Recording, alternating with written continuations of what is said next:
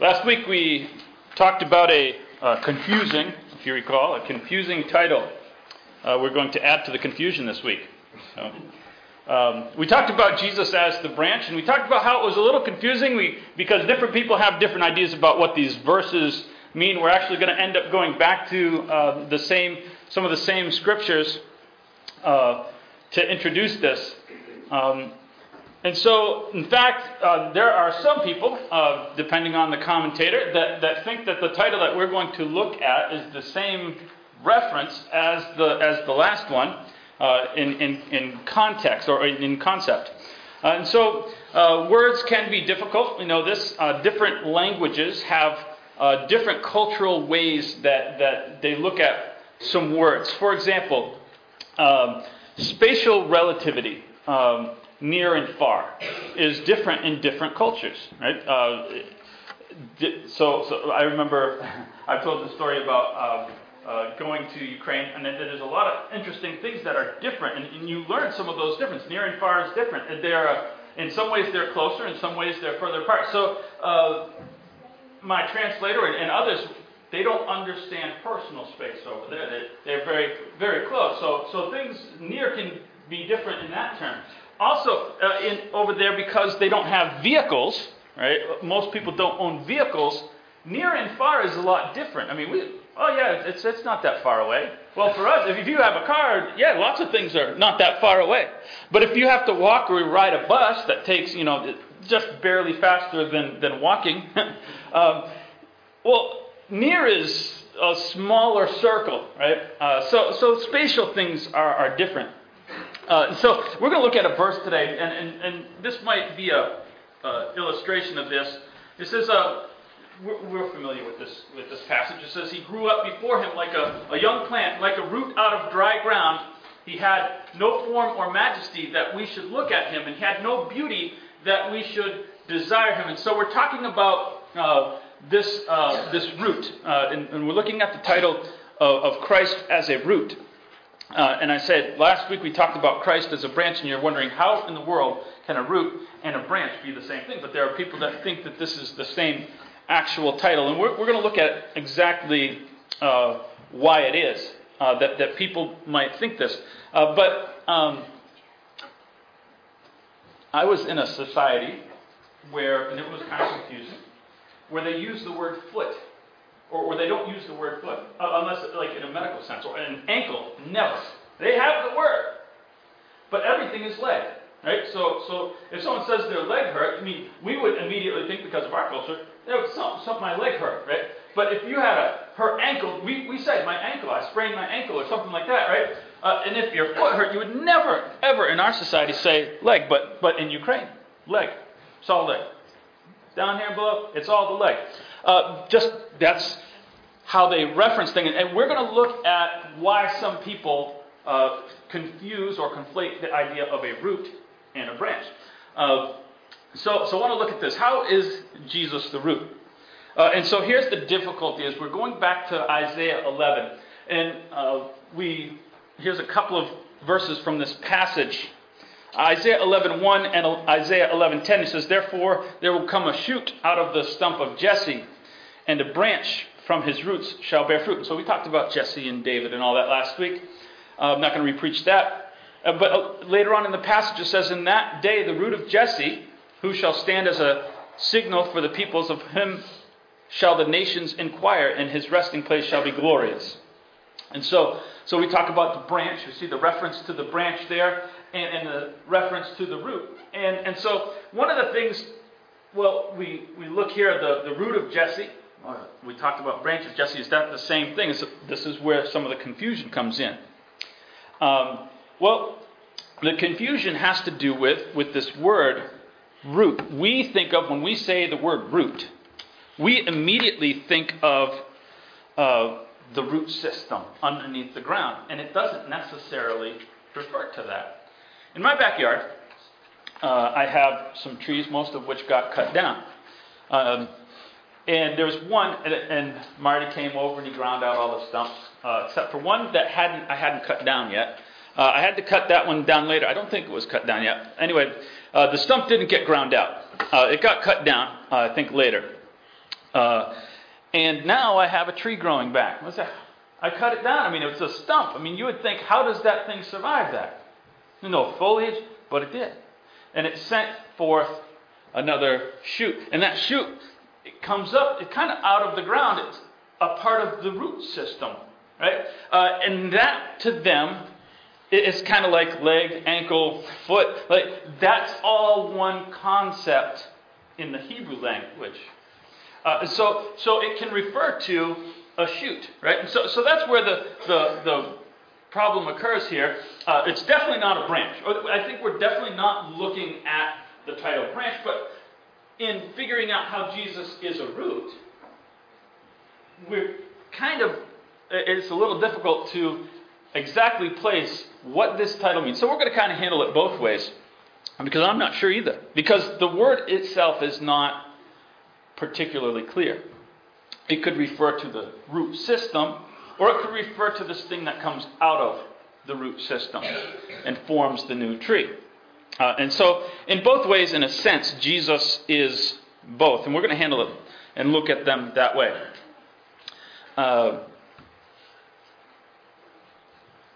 Let's look at it as though it was referencing a shoot. Okay? Matthew chapter 1, 11 and 12. This is the genealogy of Christ.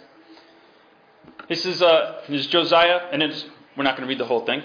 We just need this one little part. Josiah was the father of Jeconiah and his brothers at the time of the deportation of Babylon. And after the deportation of Babylon, Jeconiah became the father of Shealtiel, and Shealtiel became the father of Zerubbabel. And we talked about Zerubbabel a little bit last week, one of the guys who built the temple, or started to rebuild the foundation of the temple anyway. Well, I want to look at how Christ could be referenced here as a shoot. So we have to talk about Josiah. And you're going to notice a little bit of a difference between what Matthew says and what actual history, if we went back to the Old Testament, says. It says Josiah was the father of Jeconiah. But Josiah had two sons, one of whom was Jehoiakim, the other was not Jeconiah. We're going to see where Jeconiah comes in a bit. So Jehoiakim was the king, and I put the dates here because they're kind of important. We talked about the fall of Jerusalem to Babylon, and what happened is Jehoiakim is on the throne, and in 606 BC, Nebuchadnezzar comes, and he takes away some of the leading men. We talked in our class about Daniel and Shadrach, Meshach, and Abednego, some of these people. That happens in 606 BC. He takes some of the elites away. He leaves Jehoiakim on the throne, and just makes Jehoiakim is there to make sure that Jerusalem pays taxes to Nebuchadnezzar. We need a person in place to do that. Well, about 598 BC, Jehoiakim's feeling his oats and thinks that we're going to rebel. We're sick and tired of paying taxes. Nebuchadnezzar's so far away. He's already come down here, done his thing. He's gone back. And so he rebels, and Nebuchadnezzar quickly returns to let him know that Babylon ain't so far away that we can't come and collect taxes. So he does, and poor Jehoiakim doesn't survive that return to collect. So what happens next is his son Jeconiah is placed on the throne. That's in the same year. Jeconiah is king for 3 months. He doesn't die. While he's down there, Nebuchadnezzar says, while I'm down here, I might survey. I don't know if he personally was down there or if his generals most likely were there, but I might as well survey and see if we missed any good people. We've missed any good people. And so in 598, he's like, this Jeconiah guy's not too bad. So he takes Jeconiah back, much like he had Daniel and some of the other people. So Jeconiah is a king for a grand of 3 months. And what happens is Josiah's other brother, Zedekiah, is placed on the throne to make sure the taxes are coming in. So that lasts for about 11 years. And Zedekiah, much like his brother, thinks, I'll be the one and we'll throw.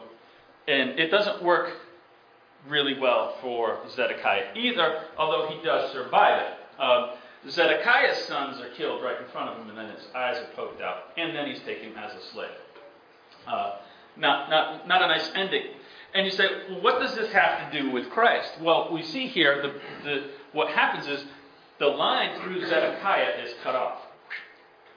Now, in both of these, Zedekiah is the last king. But his line is cut off, and we then go back to Jeconiah. And what's going on now is that Jeconiah is living a life. He's normal. He's actually a pretty decent guy in Babylon. And he has a son who has a son. And now the line continues. It's like this shoot. The line of kings is cut off. But something's continuing. Something's growing out of all of this that no one sees. I don't know if Satan thought that he had cleared everything up. It's like with Jeconiah and Babylon and this other line of kings. They're cut off and it's over. There can be no Christ.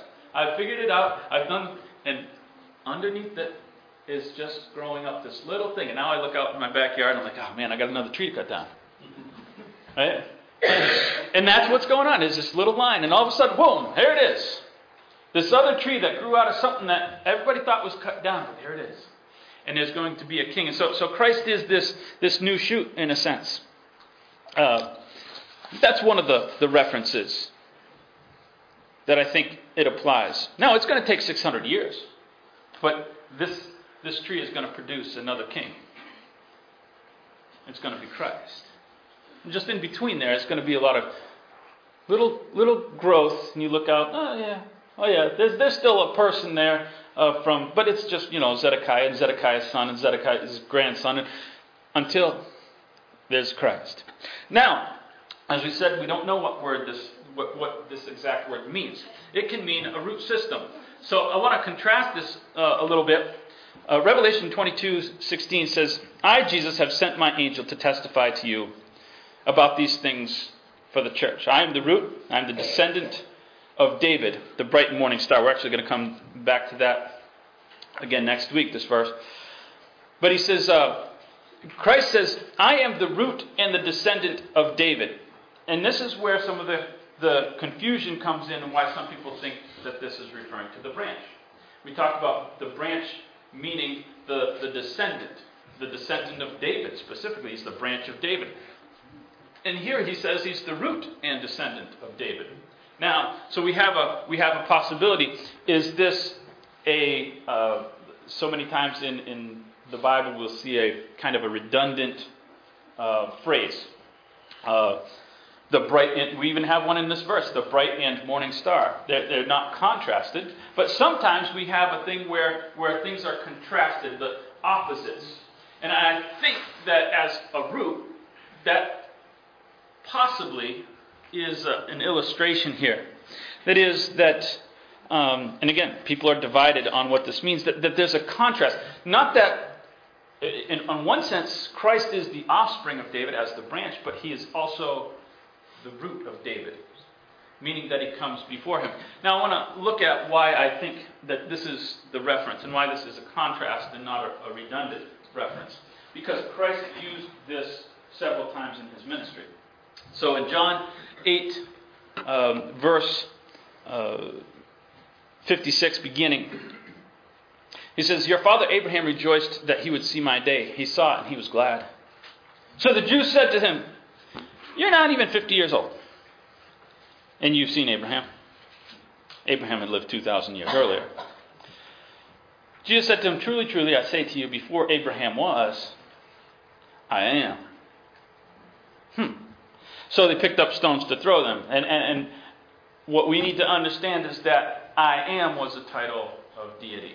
And so Christ has used this reference to prove his deity.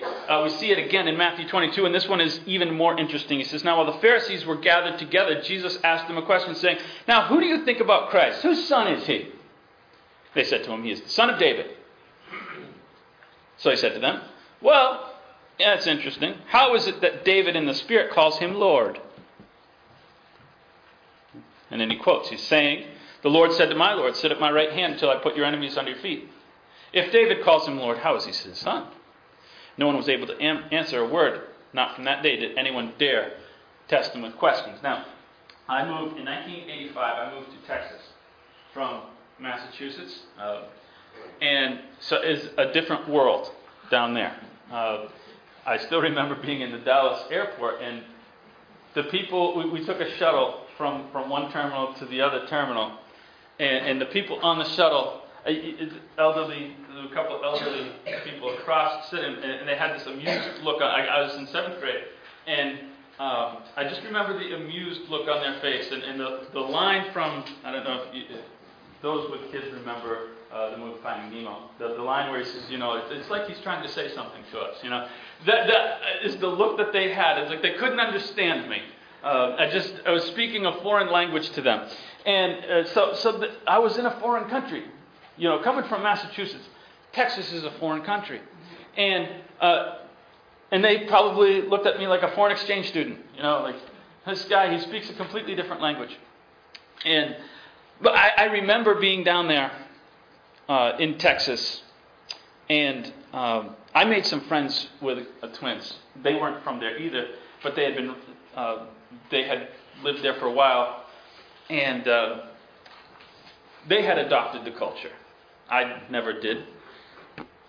They were over at my house one day, and I called my mother Mom, and their jaws about hit the floor. Who's lived or been close to Texas? How do you address your parents? Sir and ma'am. So when I said Ma, they were like, whoa! It was like, may we bow down to you? Right? This is what, in a formal culture, Christ is impressing upon them. How does a man refer to his descendants with a formal title of respect? You don't do that. The other way only. David could only refer to Christ in a formal title of Lord if he is his predecessor. Well, that means that Christ would have had to been eternal, would have had to live not just before him, but before Abraham, before all these. That's what Christ is pressing on him. And so knowing the root, it has to do with his deity. So we want to look at Christ as deity. And we're going to involve both of the concepts that we've looked at in this one passage. It kind of encapsulates everything. Therefore, he says, as you have received Jesus the Lord, so walk in him, rooted and built up in him, established in the faith just as you are taught, abounding in thanksgiving. See to it that no one takes you captive by philosophy or empty deceit, according to human traditions, according to the elemental or the basic spirits of the world or principles of the world, not according to Christ. For in him the whole fullness of deity dwells bodily. And this passage really encapsulates both concepts that we're looking at. The first one is obviously Christ as deity. It tells us fully, right there. In him dwells the fullness of deity in a physical form, in a bodily form. And just so we're clear on this passage, I've heard this depending on the version you are reading. This will be taken a little out of context. Not that it's people say, well, in him dwells the fullness of the Godhead bodily, and they say, well, see, the Godhead is the Trinity. And that's actually not true. The word Godhead is not a plural word. Godhead just means deity. So this is not a proof text. If you're trying to prove the Trinity to somebody, please don't use this verse, right? Because it doesn't do it. But not that the Trinity is an incorrect concept, it's just not in this verse. But Christ is fully deity, and that's what he got rocks thrown at him for. Because when he said, I am, before, when he used that reference, I was before Abraham, I'm before David, I'm before all of them, they understood that immediately as a reference to deity, and you're not supposed to do that. You're not supposed to call yourself God, but Jesus did. So Christ as deity. We want to know Christ as deity, not just know that he is deity. And last week we talked about and emphasized Christ in human form as the branch. Christ in human form. And this really, I think, is the opposite concept. And we even talked about this in class a little bit this morning, that we get so casual. We want to emphasize that Christ was in a human form, to understand it. And Paul in Hebrews goes so clearly through this and emphasizes that Christ understands what it's like to be us. And we talked about that. And yet, we can so emphasize that concept of Christ that we forget to contrast it and remember that Christ is holy, that Christ is deity, that Christ is eternal. He's not merely a man who lived and understood us from this perspective, but Christ came to present what we can't understand, the Father, to us. He is still a part of something eternal. He relates to me in my weakness and my physical. That's last week. That's Christ as a branch. But Christ as the root. Christ as eternal. As the predecessor of David. We have to retain in our minds that Christ isn't common. Both opposites, this paradox, Son of God, Son of Man, that paradox is repeated over and over and over. And we can emphasize so much the humanity of Christ that we forget the deity of Christ. So if you want to know Christ as the root, you have to begin by understanding that He is not, as C.S. Lewis wrote, He is not a tame lion. He is holy. He is not common. That's one of the concepts, as we talked about. And here in Colossians, he gives us another idea. And that is that Christ is a foundation. Not just that Christ is, when we talked about Christ as this new shoot, he's the foundation, He's this root system of something different. Right? He's a different kind of a king. Rooted, he talks about us being rooted in Him. If we are going to be rooted, it implies several things. A root system is valuable to determine the health of the plant. Because that's where the nutrients are absorbed. That's the supply system. You have an unhealthy plant, you likely have an unhealthy root system. It's there to give a substantial grip in the soil. And so he defines us in this passage as being rooted in Him. Where is your root system? Romans chapter 11, verse 16. We're going to look at three things here. Before we get to that, we begin in this one. He gives us one key of the three in this very passage. We're going to look at two more. He says, rooted in faith.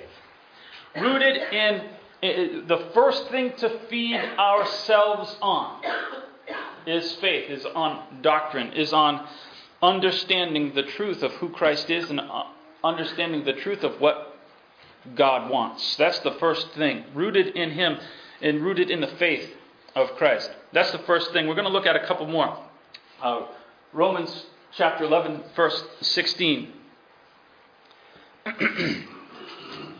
He says, if the dough offered as first fruit is holy, so is the whole lump. And if the root is holy, so are the branches. And this is in a text, a larger text, and I won't get into all the details, but because we want to take the application, the specific concept that he's talking about here in Romans is this conflict between Jews and Gentiles. And he's saying, you guys came from something. You were grafted in. That's in this passage. He's talking about how you were grafted into this system. He says, some branches were broken off, and I grafted the Gentiles into this tree. But the health of it didn't depend on the branch. It depended on the root system that fed and kept this alive. And so the idea, right, that we want to look at is to be rooted, not just in faith, but in holiness. To be rooted in holiness. It's not simply ideas and doctrines. Those are important. And it's hard to get beyond anything else if we don't have that first established. But we talked about producing things, and the plant's purpose in all of these lessons, the plant's purpose is to produce fruit. And we cannot produce fruit unless what we are producing is holy. That is something that's required in all of the fruit that we produce, that it be holy. And that's not going to occur unless we treat Christ as holy. See, and that's the thing. If the root system is holy, we should expect that the branches, that's us, are producing holy fruit. Are we rooted in Christ? It will show by what we produce. It has to be holy. The last of the three is in Ephesians chapter 3, verse 17. And we're going to skip a verse here. Verse 18 I've taken out. It's not a bad verse. You can read it. It doesn't change the context of what we're saying. But he says, so that Christ may dwell in your hearts through faith, that you, being rooted and grounded in love, may be filled with all the fullness of God. Again, we have that concept. We go back to Christ being the fullness of God. Right? The fullness of God. Not just a little. He wasn't just a little of God. And yet, now he's saying, you can be filled, because of your connection with Christ, you can be filled with the fullness of God. Not in the same way that Christ himself was God, but that we're filled with the nutrients that come through that root system. We're imbued with all those characteristics if we are connected to that. Right? And what is the character that he is expecting of me? Rooted in love. That is one of the primary characteristics and traits of Christ. And if those nutrients if we're just sucking that up from Christ, we are going to produce love. That's really where people see what we are at. I am not a botanist by any stretch of the imagination. There's a lot of you that can walk out in the woods and say, well, that's this tree, and that's that tree, and this kind of a tree, and you can tell by the leaves. Or you can tell by the bark. Outside of a birch tree, I can't tell anything by the bark. But I can walk down in fall and say, that's an apple tree. I'm pretty good at that. Before that, I'm pretty hazy. How do people look at us? People driving by on this road aren't going to go, I bet they're this kind of church. Most people don't know that. Most people can't read the signs. You can read the signs. There's a Church of Christ in Ohio. It's right on the border either of Ohio and I think it's Ohio and Indiana. Just on the Indiana side. It's on the north side of the highway. And you pass the border and boom, it's right there. And there's a big sign. I don't know who goes to that church, but I know how to read signs because I'm a preacher. And I'm pretty sure I know who's in that building. Most people don't do that. Most people can't go and drive by this and know, well, they teach that there probably, or they believe this thing. What most people do is they will identify religious people based on their interactions with them. The fruit. It's fall. Hey, that's an apple tree. Right? That's how they characterize Christians, based on their interactions. So guess what? If they've had a bad interaction with somebody who claims to be Christian, they just kind of assume, well, we're all bad. That's kind of bad for us. Because we might feel, no, that's not me. Don't blame me. That wasn't me.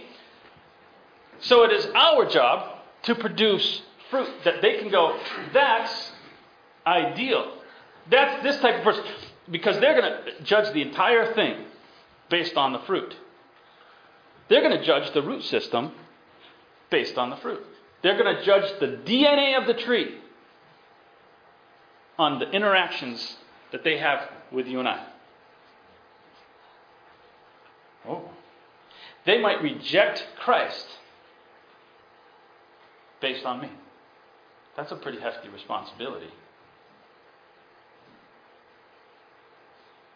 This is why it's quite important. My connection to the root system.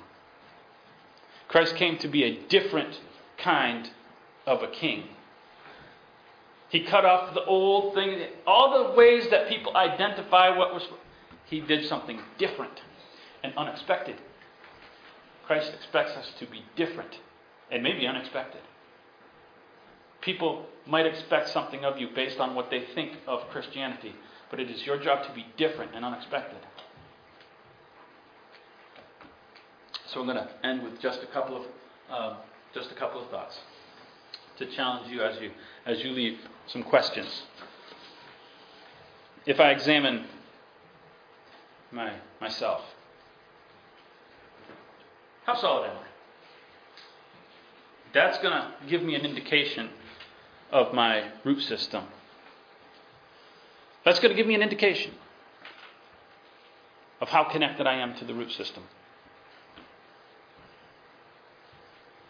So examine yourself. How solid do you feel?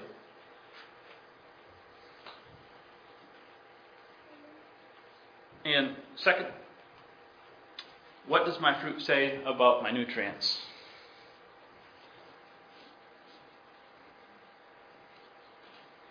What am I absorbing because of my connection? Maybe my connection needs a little more solid than Sunday morning. Maybe I've got one healthy root over here. Maybe I need more root than that. How solid am I? How much nutrients am I getting? And those are the two thoughts I'm going to leave you with.